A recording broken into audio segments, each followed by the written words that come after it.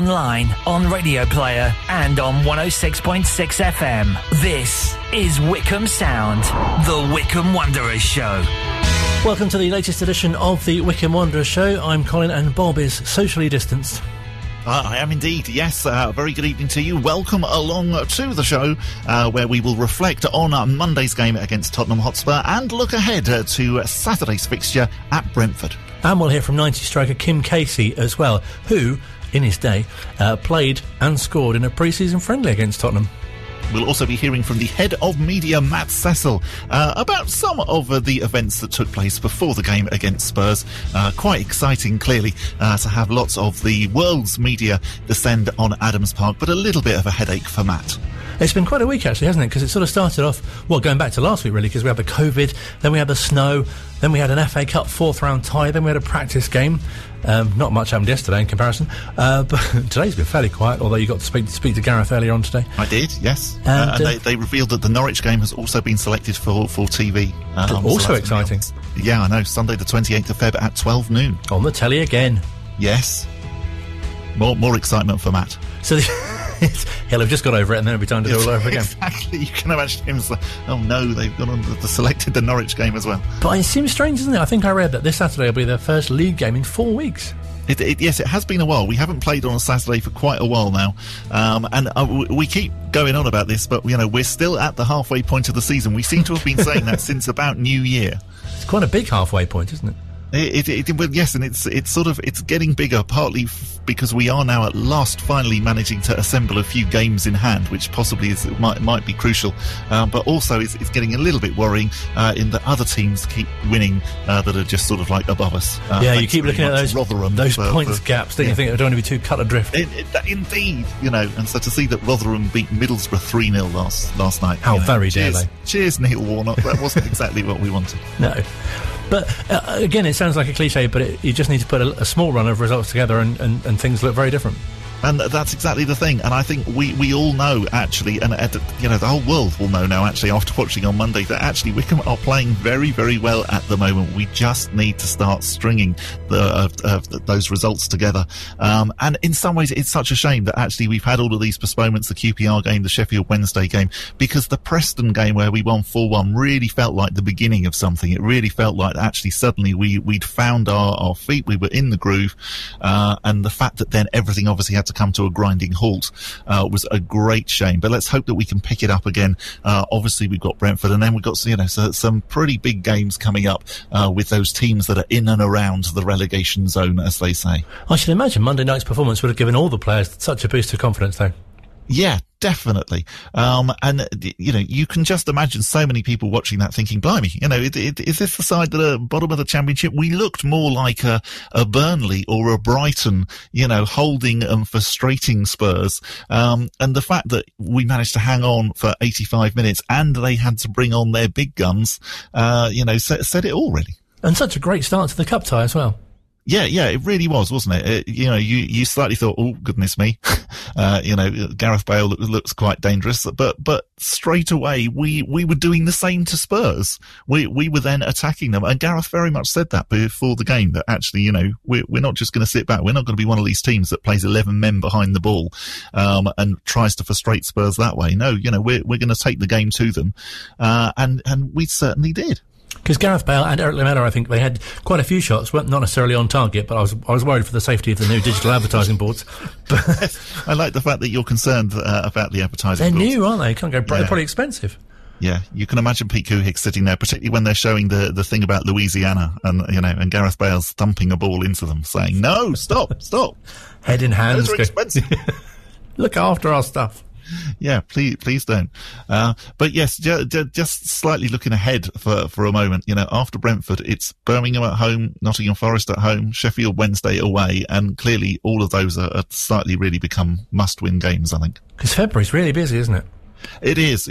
Suddenly, whereas actually the second half of the season very much looked like it was a little bit more relaxed in terms of fixtures, and we seem to be playing Saturdays with the occasional midweek fixture thrown in.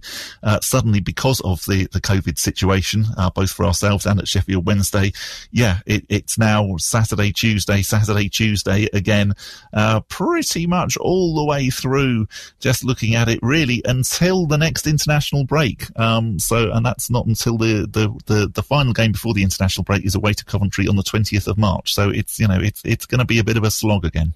Because you find yourself, don't you, looking at teams who are playing coming up and thinking, well, they're not doing so well lately, perhaps it's a good time to be playing them. We've got Birmingham quite soon, and they're very up and down, aren't they? Yeah, indeed. And obviously Birmingham, that's one of the games that we've won so far. That was the away victory where we beat them 2-1. So definitely, that has got to be seen. I think if we are to stay in the division, that's got to be seen surely as a must win, particularly the fact that we're playing them at home. Nottingham Forest, it was a shame that we lost to them because clearly they weren't doing particularly well at the time. And again, still aren't doing very well for considering that they are such a big team. So again, I would say that really that's looking like a must-win as well. And you've got to hope as well that QPR and Sheffield Wednesday are both not doing so well when the rearranged fixtures come around. Yeah, completely. It's having a postponement. Sometimes it can work in your favour. Sometimes, clearly, it's completely the other way. The away match against Queen's Park Rangers now on the 9th of March. So again, clearly, that's beginning to get towards the end of the season. Things will be a little bit clearer then, I think, with regards to what actually teams need to do to avoid relegation. But at the same time, that's why teams at the bottom are always harder to play towards the end, because clearly once you know what you've got to do, it does sort of focus the mind a little bit more, far more than than if you're playing a team that ends up, say, being relegated in August. They're clearly not trying quite as hard then as they might be at the end of April. So back to Monday night, and who, or perhaps what, particularly impressed you? So on Monday night, really, the entire team, I without wishing to do what Gareth normally does, but I think it's quite hard to sort of like, say anybody, because they all put in a shift. I thought it was a great shame for Joe Jacobson, who obviously, he is the main Spurs fan in the team. He's the one who apparently had Spurs wallpaper when he was growing up. And was also playing against Gareth Bale, and he'd been in some of the same teams as Gareth Bale, as a youth player. And so I thought that, that was really, really sad that he had to come off. But yeah, everybody did so well. I think we really do look like we have solved the Bayo problem of, well, if Bayo's not playing, who do we pick? Uchi and Admiral once again looked really, really good. In defence, we looked pretty solid as well, which, considering we're saying it was against Spurs, is quite impressive. Oh, definitely. And you could tell that the manager was really pleased afterwards, despite the result, slightly dejected, I guess, because, they'd held Tottenham for such a long period. But Gareth spoke to reporter Jamie Weir after the game. A little bit deflated, but obviously it was a tough last 5 minutes. I think that's probably reflects the scoreline, and then the other 85 minutes reflects a 2-1 scoreline, which I'm really proud of. The boys gave everything. I think they're a little bit tired at the end. We've only trained one day in the last 8, COVID, and because of the snow yesterday, so proud of them. Missed the fans, when that 4th goal went in, instead of thinking about why it went in, I thought, God, we missed the fans tonight. I really did, because I thought the fans would give us that energy not to let almost like a reserve game at the end. And obviously, in these very strange times, you probably can't have a glass of wine with Jose at the game tonight, but does he have an open invitation to any Cold-Blooded Hearts gig in the future? Absolutely. He said he might not be sing, but I bet he can play a mean time. No, he's a really, really top guy and a great manager, and he's given me a lot of respect tonight, and I'm humbled by managing along on the same pitch as Jose Mourinho. I think it's a fantastic day for me. I'm a football manager. There's so many people worse off than me, so that's a real humbling experience. And I'm hoping we also gained a few fans, because we didn't lie down. We went at Tottenham. We had a goal. Just too strong at the end for us. I think that's what really stood out, wasn't it? How well the players did. I don't know about you as well, but I've got a strange mental image of Jose Mourinho in some sort of mariachi band now as well. Yeah, absolutely. And I think that clip just goes to show the joys of Zoom press conferences as well. You might imagine that actually when journalists are speaking to football managers, that they completely make sure that their mics are muted and stuff like that. I can tell you that really doesn't happen at all. But yeah, I mean, my main image actually of Jose was of him looking really fed up on the touchline in a, come on, we should be doing much better than this, and clearly looking quite concerned as well. Thinking, well, obviously he wasn't going to want it to go into extra time. I don't think Gareth probably did either. But that was the bit that really stood out for me, was that, well, this is great. We've got one of the best managers in the world, and he's not sitting there smiling. He's for 85 minutes he was looking pretty much daggers at his team. I think it was quite a compliment as well, because he certainly felt that going into the game that it would be quite a hard contest, and Wycombe would make things difficult for them. I knew that the game was going to be difficult. We start preparing the game by showing the players what they did a few years ago at White Hart Lane, and 6 of these players plus the manager, they are still in the team. So that, I think, was a good start. And then we prepared the game knowing that could be hard, and it was. It's not easy to handle that style of play. If you don't score goals, they stay in the game, and was great for us that we scored minute 85, because that gave us the possibility of not to play the extra time, which would not be good for us, and of course not good for them too. I think the attitude of the team was very professional, and this is the kind of game that even if we lose the game because we missed chances and they score in the last minute, let's say that, I wouldn't be sad, because very professional performance. Because if you look at the game afterwards and you see the result 4-1, you think, oh yeah, Premier League side beat Championship strugglers 4-1, but that doesn't tell the story at all, does it? At all, and it was a very harsh scoreline. 2-1 would have been fair enough, but yeah, 4-1 was particularly harsh. I think that another huge compliment that Jose played was the fact that he showed his team the 4-3 game from 4 years ago. I very much like the fact that actually, both sets of teams happened to see that before the game was played.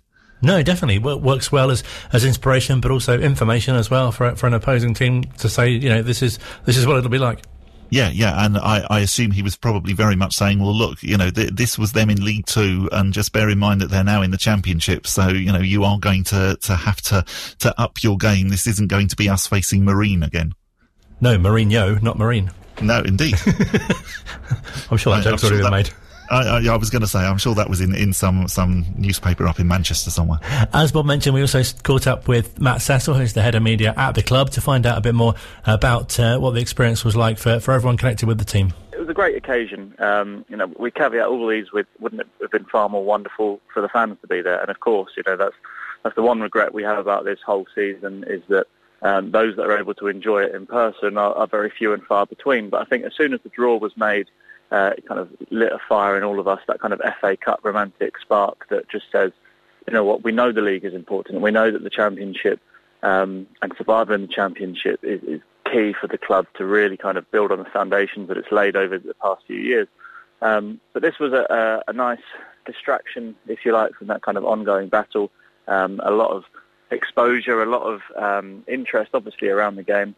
And for the players as well, many of them early on in their careers, haven't played in a game of such stature against such opposition before, and it was one for them to look forward to. So, of course, we had the hiccup in the week beforehand with the COVID outbreak, which never really threatened this game, but just hampered some of the preparations, maybe.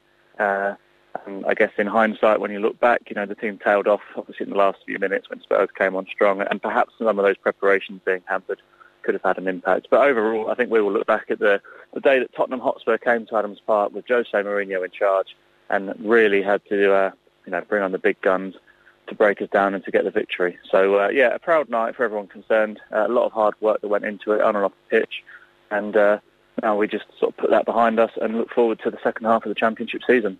So pleasing with the way the tie started, though, and obviously scoring first must have been so reminiscent of 2017. Yeah, absolutely. It was I think Spurs expected it. They expected Wycombe to come out and have a go. It's what Gareth Ainsworth does in cup ties. It's what we tried to do against Villa a few years ago. and had some good early chances in the first half of that game. Gareth's a manager who likes to be bold. He likes to go on the attack rather than try and soak it up and sit back. And to score that first goal was great. And Fred, obviously he was the star of the playoff semi-final against Fleetwood back in July. He's had a quieter first half of the season than he might have liked, but he'd scored against Preston and found himself in the right place at the right time to keep his composure and tuck that one away. And, who knows, it could have been a different story had we been able to hold on till half-time and keep that 1-0. But Spurs came on strong, a good ball into the box for the equaliser, and in the second half, Spurs obviously came on stronger and got the win in the end. But it was an amazing feeling around the place. Again, it was a muted celebration from those that were there. But the boys on the pitch certainly enjoyed it. I think the TV picture showed Gareth keeping a calm exterior, but I'm sure inside his heart was going a little bit, and a dream of another cup upset. But a great moment, great for Fred. And Wycombe Wanderers held the lead again against Tottenham Hotspur, but the Spurs came roaring back. It just seemed to be such a great advert for both the team, the club, and also the town as well. Yeah, I think these are our occasions in the spotlight. There are 92 professional clubs across the leagues, and obviously more in non-league, and the Premier League grabs the exposure. And certainly in this league, we know that there are clubs with far more interest that surround them because of the players. You've got Wayne Rooney managing at Derby, and Wycombe Wanderers won't often be talked about. So when our opportunity in the spotlight comes, we want to grab it with both hands. And for us, that meant just getting as much media coverage as we could, getting as many sponsors engaged, and kind of benefiting from the exposure that would come with it as well. But at the same time, it's not publicity for publicity's sake. We want to show off the values of the club, the community spirit, the warm-hearted kind of characters that you see all around the place, from the manager, from the chairman, to the staff, all around the place. That's what we want the world to see is who we are, the humility that follows us around, the respect that we show to our opposition, and of course the relationship we have with our supporters,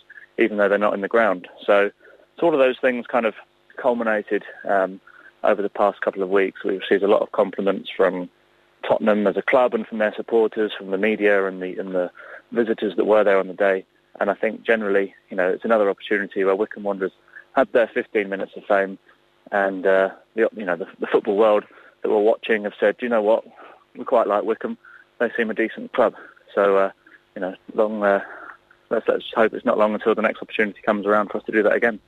It's fascinating in a way, isn't it? Because obviously locally, we support the club and watch the team, week in, week out. But you hear about sort of the national press, or sort of, is this like suddenly discovered there's this manager who's a rock singer, and there's got this hugely strong player in Bayo, and you've got someone who scores from corners in JJ, and it's like, yes, we know all this, but it's fantastic. Yeah. They're all just kind of learning about it. Yeah, it does make me chuckle. The phone rings a lot more before these kind of occasions, and naturally the media want to speak to the manager because they know he wears a leather jacket and has long hair and drives a Mustang. And you do get quite a bit of repetition with that when you're a Wycombe fan, because you read and hear about it quite a lot, but for them I suppose it's something different. Akinfenwa is the number one target on their hit list of interviews. And you know what, to a lot of them I say, look, he's unavailable, who else would you like to speak to? And some of them struggle to name another Wycombe player. That's part of everybody's challenge here, I think, is to get Wycombe Wanderers known for more than its leather-clad manager and, larger-than-life striker. Everybody else has a personality and a character and deserves their moment in the spotlight. So it was nice to see national media coverage on Joe Jacobson, Matt Bloomfield, Ryan Alsop was in the papers, Scott Cashkett, and they enjoy the coverage. They enjoy being talked about, and they enjoy the fact that there are people interested in speaking to them. So, yeah, Wycombe Wanderers will be synonymous, I'm sure, with Gareth and with Bayo, but there are plenty more characters around, and it was nice to shine a light on those as well. Definitely, and you must be so pleased. You sort of touched on earlier how the club has coped, if that's the right word, with responding from the COVID outbreak, and then having to prepare with very little time for this FA Cup run, and now obviously with the focus back on the sort of league campaign and survival. Yeah, it's obviously been a stop-start season in many ways, of having fans in the ground and not having them, and operationally as well. We are on the fly week by week of kind of playing by the rules and seeing what we can do. So when we were placed back into lockdown, Tier 4, wasn't it, around Christmas, and then into a national lockdown at the start of January, all the staff then had to go back to their homes and trying to pull these things together when the cup draw came out and it was against Tottenham. There was so much to work on, and yet the club was trying really, really hard to stick to the protocols, and most of the staff were working at home. The stadium remained open for the vaccination suite, which has gone really, really well. That's been a big success. And of course for the players, with the regular testing, it just means that one or two positives can spread like wildfire when you've got a group of players that train together. Despite the strictest protocols, which the club have been adhering to with the separate arrival times, the doors being wide open at the gym, which makes it freezing, but the boys are travelling to train indoors in masks, which is a horrible experience when you're putting in a workout and you can't breathe properly through the masks, but those are the protocols. Club did everything it could to stave that off, but it just kind of mounted up and caused the postponement of the QPR game. And by the time the team returned to training and got into that game, it'd been 16 days between the two games. And as I say, that may have had an impact, but we're not using that as an excuse. It was just a pat on the back, really, of the medical staff for acting quick enough to stop a much bigger outbreak, and to all the operational staff from the stadium to the commercial, that despite the challenges of COVID and the separation and having to work from home, put on a really good show, I thought. And I think that's something else that really stood out about Monday as well. Watching the game thinking, if only the fans were there, this would have been fantastic, attacking the goal, having, the fans' reaction as well. But it was also really nice to see Adams Park on the telly for people that might not have seen, the improvements to the ground. Yeah, a lot of work has gone in. It was one of the things Rob Couhig really wanted to do when he came to see the place. He acknowledged the fact that it was a little tired, and it has been tired because the club hasn't been able to invest in the stadium facilities and the general infrastructure. So gradually there have been the improvements. We saw the Chairboys Village last season, which was a big hit. And certainly inside the stadium, the new dugouts, the floodlights, the media facilities, some of them were required to meet championship standards. Some of them were just a result of everybody's kind of desire to improve the place and have it aesthetically pleasing. The LED advertising boards have been a big revenue spinner for the club, and it was great to have a lot of new advertisers on board there on Monday night. Big exposure for them. As you say, it would have been lovely to have every seat filled. We were telling BT Sport when they were building all their scaffolds, you're fine to stick a studio there, but trust me, if we were selling tickets, you wouldn't be taking up our precious seats, because we would want 9,500 loud and proud supporters inside the stadium, making as much noise as they could. And in their absence, we had to make what money we could by draping a few advertising banners over some of the seats and really grabbing every opportunity to make this a prestigious but also a money-spending fixture as much as we could. Do you get the impression that supporters might get to the ground this season, or is it still too early to say, really? There's no indication of anything, is there, really, post-lockdown at the moment? I think the Prime Minister was talking about this potential 6-week lockdown up until half-term in February. On a sporting level, it seems to have gone all quiet. We had fans in against Stoke, we had more fans in against Coventry. I remember we were looking to go to Bristol City, weren't we, on Boxing Day, and they were preparing for fans, and just before Christmas that all got put on hold. So there's no suggestion of it at the moment, and I guess it's depending on the success of the vaccination programme across the country. We really hope so, but more than anything, Gareth's desire and the team's desire is that we have another shot at the Championship next season, where hopefully the fans get a full year of it and being able to enjoy it. But no, for now, the club is just so grateful of the patience, the understanding of the supporters, many of whom cost up money at the start of the season for season tickets, probably in the expectation they might miss a few games, but certainly not 21 or 22 of them, which is looking like it might be the case. So it's been a real shame this season that the fans haven't been able to be part of it, and that's why everybody here is desperate to make sure that this season isn't our only one in the Championship, because we worked so hard to get here, and we want that collective effort to be rewarded with year 2, year 3, year 4 in the Championship, and year 5 in the Premier League. Why not? A boy can dream. So let's see how we go. But hopefully, there's a rapid programme on the vaccination sort of network across the country, and if we can get fans back in the ground, we will be ready as soon as the Prime Minister gives the go-ahead. We'll be ready straight away to welcome them back. That's fantastic. We'll leave it there. Thank you so much for your time. No worries at all. Thanks, Colin. Take care. That was something that really stood out on Monday as well. I kept thinking, and I'm sure you did as well, if only there were supporters here to have seen this and not only to sort of witness the occasion, but as Gareth mentioned, just to really sort of spur the team on towards the end. I mean, BT Sport kept having this footage from a drone. I don't know whether it was live or whether they'd taken it before the game, but you did just think, I mean, the ground still looked stunning, all lit up, but the fact that it was empty and you couldn't help think, oh wow, that would look so amazing with all the fans there, because definitely, that's a game that we would have sold out all 10,000 tickets. Adams Park hasn't been at capacity for many games in its entire history. That would have been one of those. And it would have been such a fantastic atmosphere, the fact that it was being played at night as well. And I think Gareth probably is right that actually it would have affected the scoreline as well, actually, if fans had been there.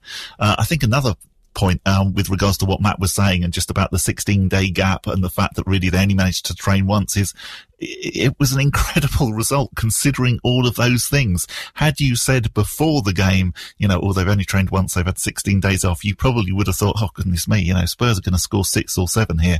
It ended up being 4-1, but it wasn't a 4-1 game, it was a 2-1 game, and didn't we do fantastically well considering all of the disruption that the team had in the preparation? Oh, definitely. I think any time to score first against Tottenham and to hold them for that amount of time in the game level is a fantastic achievement.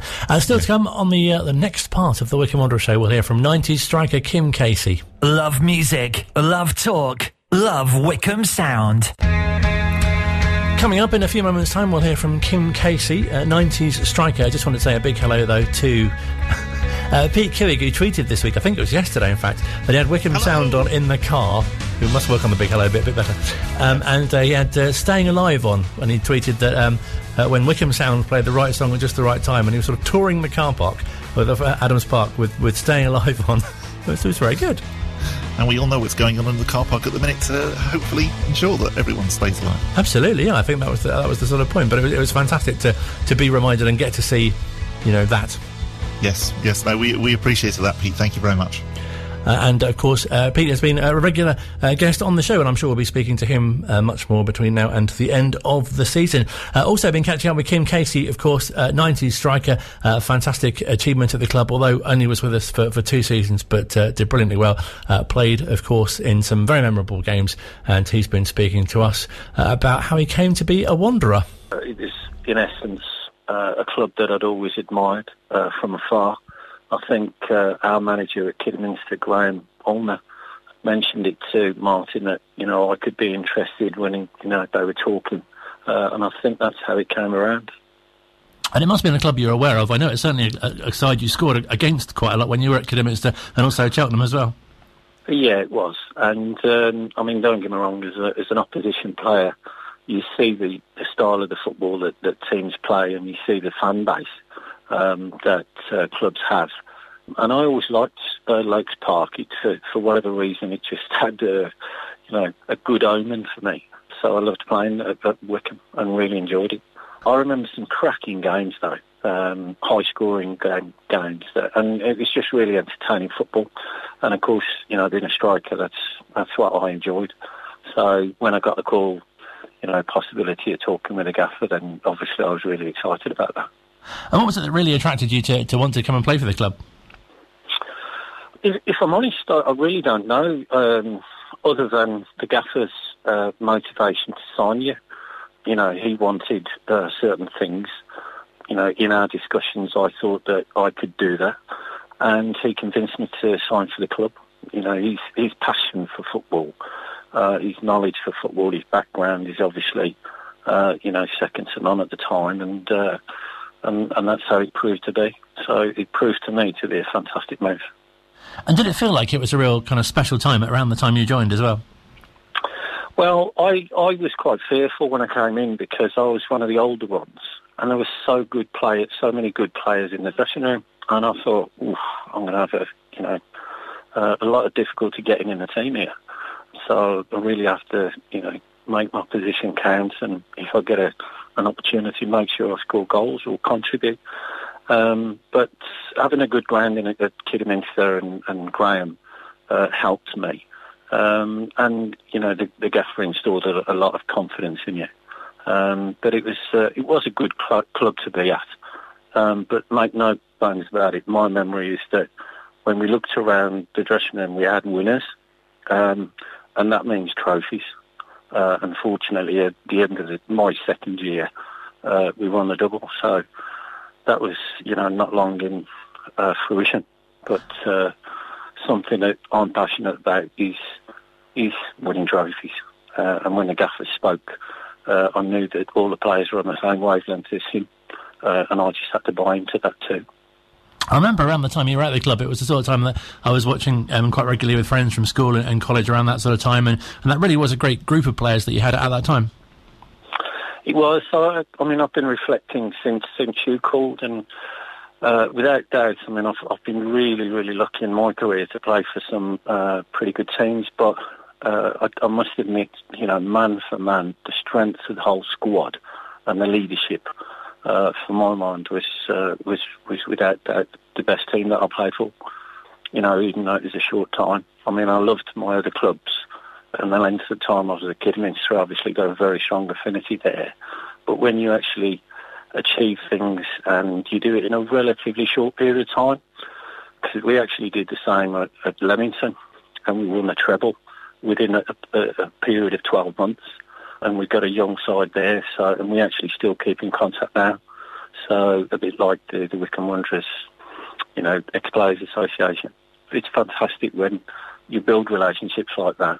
You actually put gongs or put trophies on the table, which means, you were successful, or everyone was successful, including the fan base. So it's a special time. Because I guess you probably don't realise at the time, and as you say, it's only since reflecting, but what it means to supporters who come and watch you kind of each week, and as you say, the year you did the double, and to get such success at that level. Yeah, I was really appreciative of all the support that I had personally. 5,000 fans every week at home, it's just incredible. The noise and the spirit was fantastic. It spurred the team on. But I'll give you one brief example of, I was injured for quite a while with a dislocated shoulder. I did it in the West Brom game at home in the FA Cup, and I was out for a little while. And a woman just, all I was doing was standing, watching the game, because obviously I was injured. And a woman came up to me and just gave me a photograph. And it was a photograph that she took a couple of weeks before, had it printed, and it was quite emotional. It was my son. It's one of the best pictures I ever had. So all the crowd in the background, I didn't even know her from Adam. She just come up, gave me the photograph. It's brilliant. It's just such a family club. Wow, that's really special. And are there any other sort of games and matches and particular occasions that especially stand out during your time? I can't actually say specific games. Obviously, extremely disappointed with the West Brom game that I couldn't get involved after that.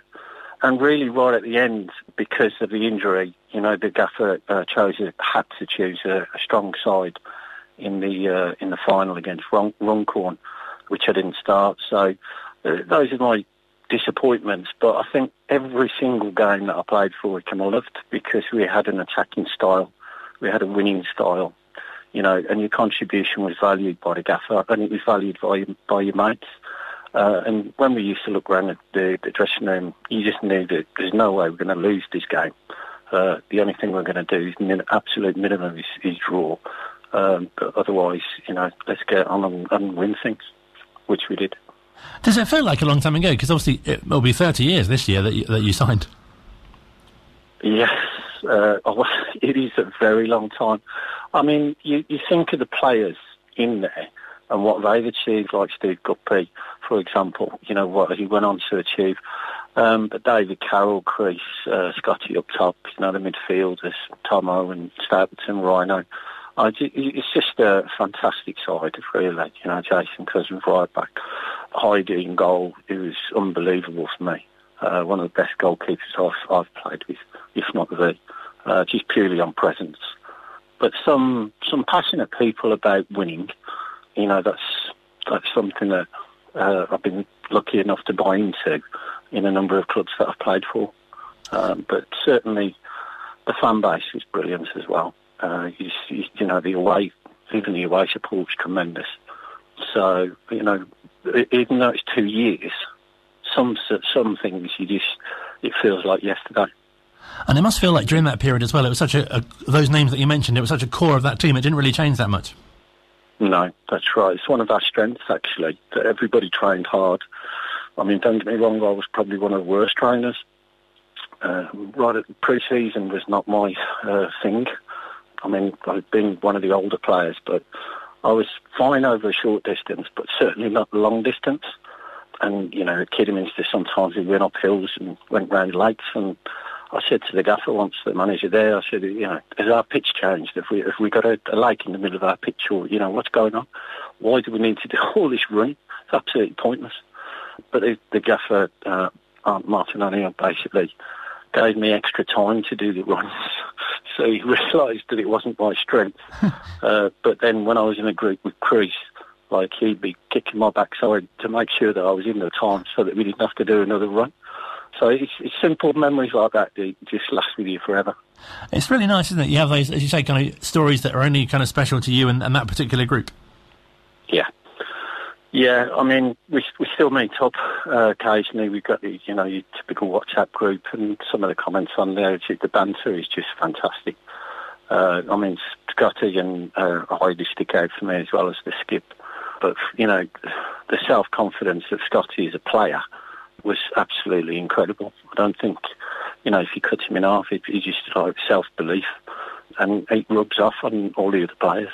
And the banter with Heidi and the guys and Chris is just tremendous. I came down for a game of golf last year in the golf tournament for the ex-players, and just played with Rhino and Chris, and it just flew by. It's absolutely hilarious. It's one of the funniest games of golf I've ever had. It's just great. And as you say, it's so nice that you have that sort of bond with the Ex-Players Association. You can all come together and share different stories from different generations as well. Yeah, there's lots of decades. I think it's one of the strongest in the UK. From what I mean, it was 180 at the dinner last year, I think. So it's fabulous. All the work that the guys put in who organised that. It's just Hutch and all the guys are just fantastic. Really proud, and lost a really good friend with John Reardon this year. What a guy he was. Made me feel the most welcome I've ever felt at any club. Because it's so nice to hear those stories, isn't it, about, there are so many individuals that have been associated with the club and at the club for so long with so many different roles, and someone that so many people know as well. Yeah. But it was the backroom stuff as well. I remember how strong the team was all over. Not just the gaffer, he needed support, and he delegated stuff, and his strength was motivation before the game, and you felt 7 foot tall, absolutely invincible, no way that anybody would lose a game, at our place. We wouldn't lose. But it's important that it's everyone, and that includes the fans. Without them, you wouldn't have anything. And they were fantastic, and great memories. It must be so pleasing for you to see them in the Championship now. I wish that I could come down and watch the games. I've watched every game on Sky, obviously, but I'm so proud. And on our WhatsApp group, all the comments, fantastic. Really great to see them. And Gareth and his team doing a fantastic job, way above the station, in my opinion, for such a club. But fingers crossed, they'll stay there. So, for people that don't know, tell us a bit about what you've been doing since your time at Wycombe. From a coach's point of view, I've just been coaching locally. Won trophies with Moor Green, with Redditch, with Solihull United. But from a business role, I'm 60 in March. Seems to have gone quick. So essentially, I've not the full-time job on the head, which was an insurance guy for many, many years. And I'm now working part-time for a firm called Digital Innovators, who are what I'm teaching is, if you're a student between 16 and 24 and you want to get into employment, you go to college, you get, you study for your qualifications, which are all technical. But then you've got your soft skills, you've got your communication, building confidence, problem solving, leadership, teamwork, all those, that's what we do online. So as we speak today, I'm teaching online, but not full time, just half a week. But the business just won the Solihull Business of the Year 2020, which again, a little trophy, which means that you must be doing something right. It's a fantastic little company, and I really love it. Just gets people employed, and it's just doing business coaching, football coaching, just getting the best out of other people. Great feeling. No, it sounds really rewarding, and I guess, as you say, since we spoke, you must be so nice to be able to reflect on what you achieved in your time as a player and your time at Wycombe for those couple of years as well. Yeah, they had a special time. I spent 9 years at Kidderminster, very special time. Equally special at Wycombe, even though it was 2 years. Fantastic groups of players. Because it's easy just to pass through different clubs, not win things, not have the camaraderie, not have the fan base. But, with the clubs that I mentioned there specifically, they stand out for me as two of the best clubs that I played for by a mile. And as a striker, I must have been so pleased with your goal tally as well. I was disappointed at Wycombe, actually. I didn't get so many. I probably, I don't know, my reputation was, I didn't pass a lot. I knew my role at Wycombe crystal clear. The gaffer really made it easy for me in his conversations with me on one-to-ones. That's what he was pretty good at. He shortened the pitch for me, just, this is what I want you to do. And when you've got players like Gups and David Carroll on each wing, you just get in the box. You don't have a great deal to do, to be fair. They make it all that easy. And Scotty was a perfect foil.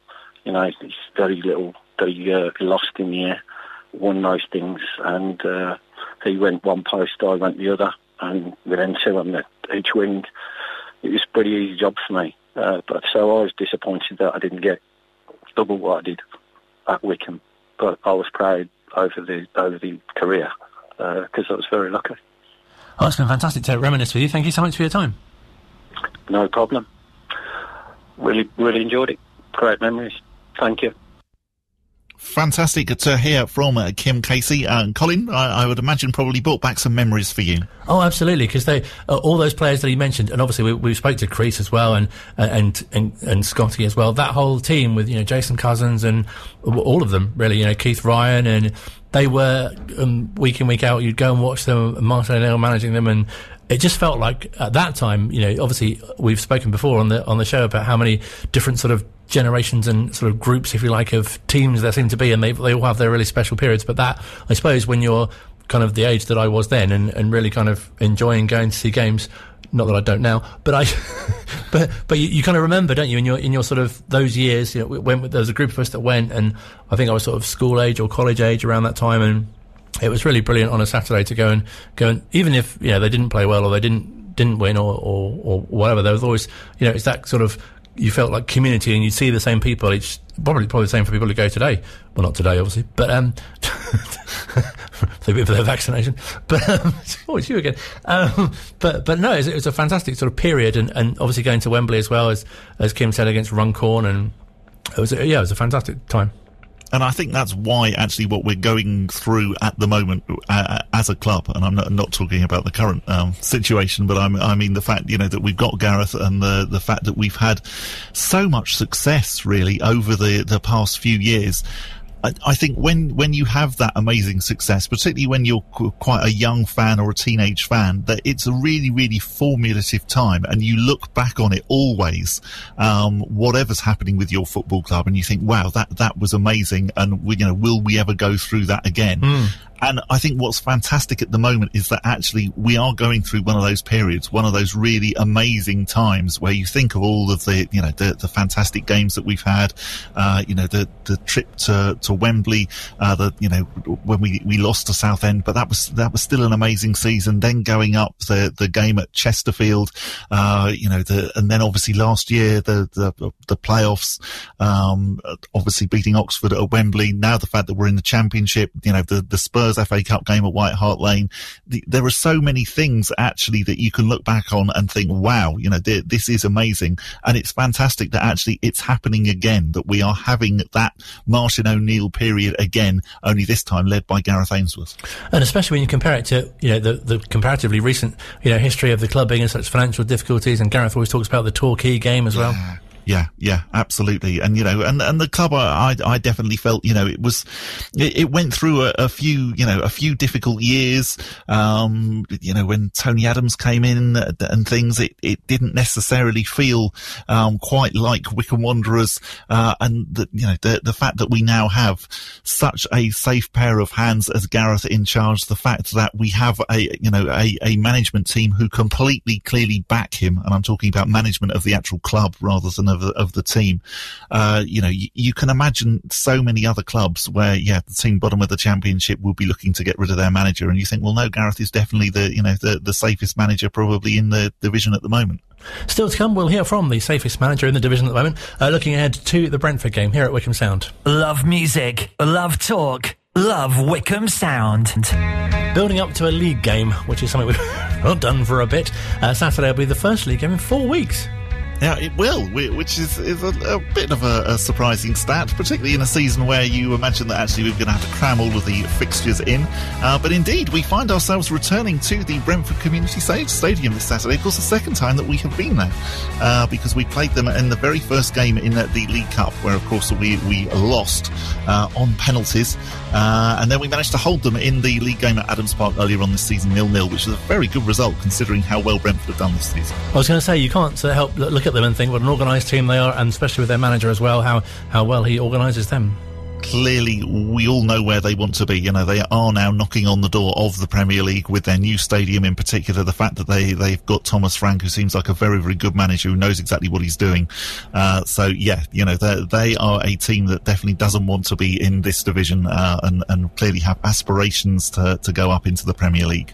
Speaking of which, let's hear from our manager, who spoke to Bob earlier on today. A brilliant performance on Monday night. A friend who doesn't watch Wycombe very often said to me, you would not have known that team was bottom of the Championship. No, it's nice to hear, and I agree. I think we turned it on, and I just want to ask the boys now to do that every week for me now, because we're going to need that to the end of the season. I want them to turn it on. I want them to believe they can compete against anyone, because they've just competed against one of the top teams in the country. All right, they brought the big boys on at the end to win the game, but we matched them at times as well, and I was really proud of the boys, and I'm hoping that everyone, like you say, as a neutral, could see that Wycombe are not just making up the numbers. We really want to compete, and I want to take that into Brentford on Saturday.